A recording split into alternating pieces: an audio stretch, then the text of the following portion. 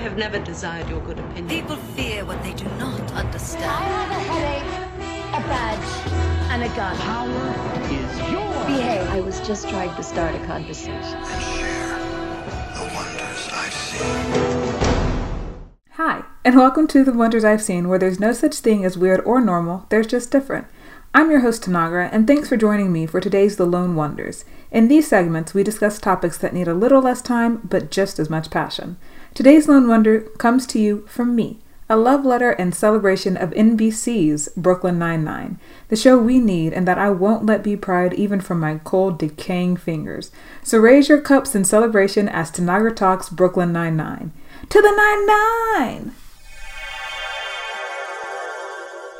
When Brooklyn Nine-Nine first debuted, I was ridiculously skeptical. Another police drama set in New York led by a white guy.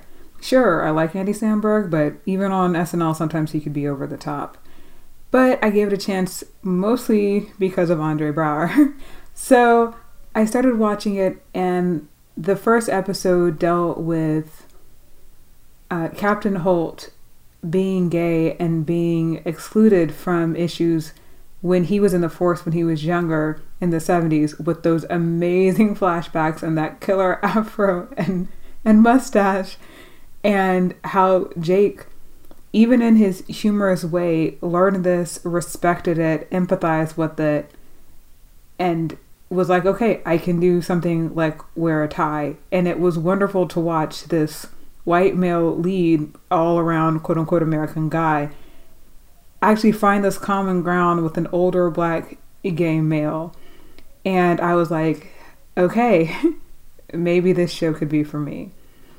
Living in New York myself, I'm so used to seeing the city portrayed incorrectly. I don't need to give you a list of all the shows, but I'm going to, that act like New York is all white and there's maybe a few women who are also white in them. Obviously the most popular and most recent being Girls, and don't at me with the name of like the three POCs who were on that show.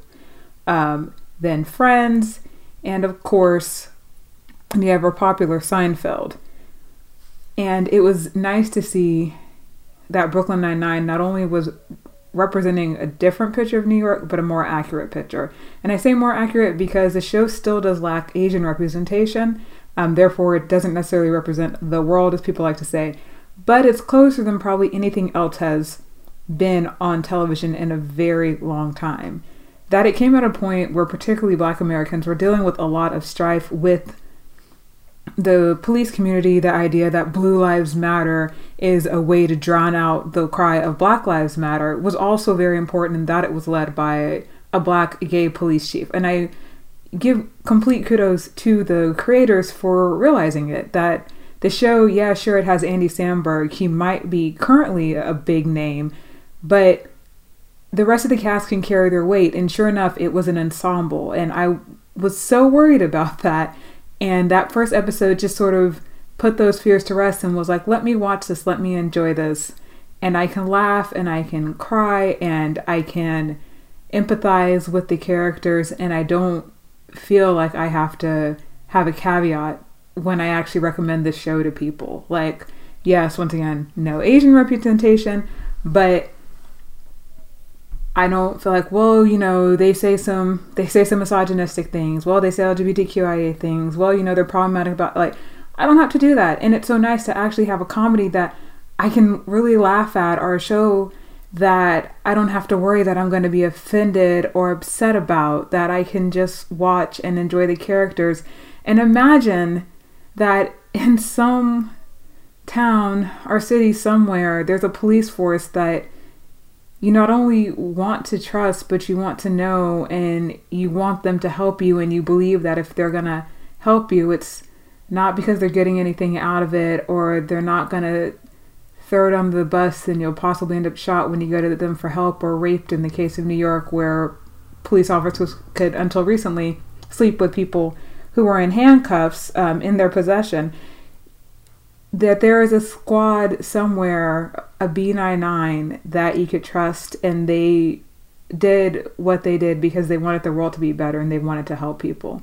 And I think that's something that the show gives you, and it gives very sincerely and very honestly.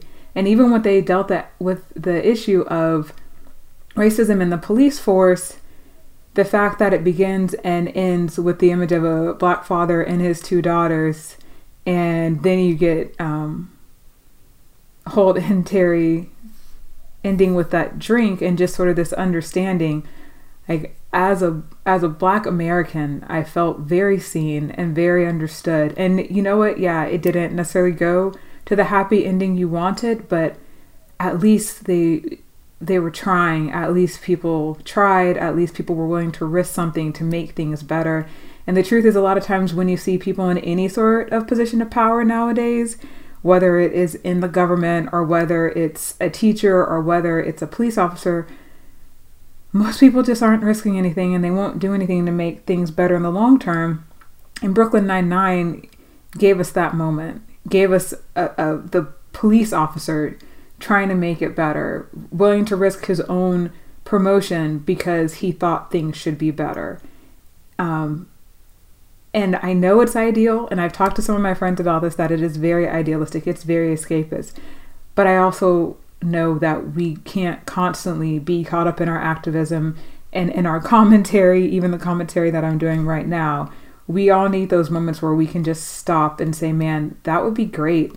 Stop and let our guard down. Stop and just enjoy feeling something and not constantly critiquing it. And everything deserves critique. I'm not saying that it doesn't, but it's nice to know that there's this little safe place that for 20 something odd minutes, I can imagine that if I went to my local police force, I'm not going to be looked at and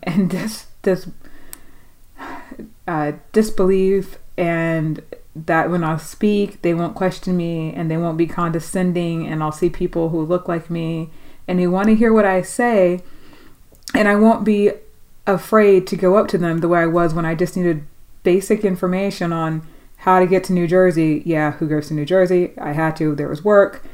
And it was a group of cops, and I was afraid to go up to them, but there was nobody else to ask. Like, I like the idea that somewhere there's a version of me that's not afraid to go up to the local police officers, the local NYPD, and ask something as basic as, how do I get a ticket for the New Jersey train? And Brooklyn Nine-Nine gives me that, and I think it gives that to a lot of people. And I think that's why you saw the world come out and support when they were canceled on Fox. I think that's why you saw celebrities coming out and support when they were canceled on Fox. Stephanie Beatrice coming out as bi on both with her character Rosa and as well as in her real life was such a statement, and it was so powerfully done. And you could see that she put her real life experience into that, and you see that when they talk about Andre Braugher's character, and you see that when they talk about Terry's character, you see that when they talk about, you know, the nerdy type A Amy, that even in the humor, the situations, the life situations of it are real. And it might all mostly play out ideally, that if it goes wrong, you still have people there to support and love you, and they're a family. But like I said, I think we need that safe space. And I'm happy that Twitter and the internet and just so many people came out and said, yeah, give us our Brooklyn Nine-Nine. And NBC was smart enough to be like, yeah, this is necessary. So, yeah. I hope you love Brooklyn Nine-Nine as much as I do. If you don't, I am open to discussing it, but I might just not listen to you. I'll be honest. Yeah, I might not. This is my love letter to Brooklyn Nine-Nine. I was upset and fuming when I heard it was canceled, and my day was made better, and the day of so many other people was made better, to know that next season there's going to be another season premiere for B99 with the married Jake and Amy. Oh, if you haven't seen it, spoiler, sorry, like you didn't know what was happening. And we get to see the characters continue to grow and develop, both in their relationships with each other and in their relationships outside of work, and in their professional capacity. I want to talk about the show so much more. I feel like I could do episode by episode what this episode of B99 meant to me. And you know what? I might, because I've actually already rewatched this series once before. So look forward to that in the near future. But Brooklyn Nine-Nine, I'm happy that you're still on our screens and coming into our lives every day. And I look forward to what the future holds for the squad. So to the 9-9. That's all the wonders I have to share with you today. I hope you enjoyed this lone wonder, Tanagra Talks. To continue the discussion and B99 love, you can find me on Twitter at Tanagra, GGNOC.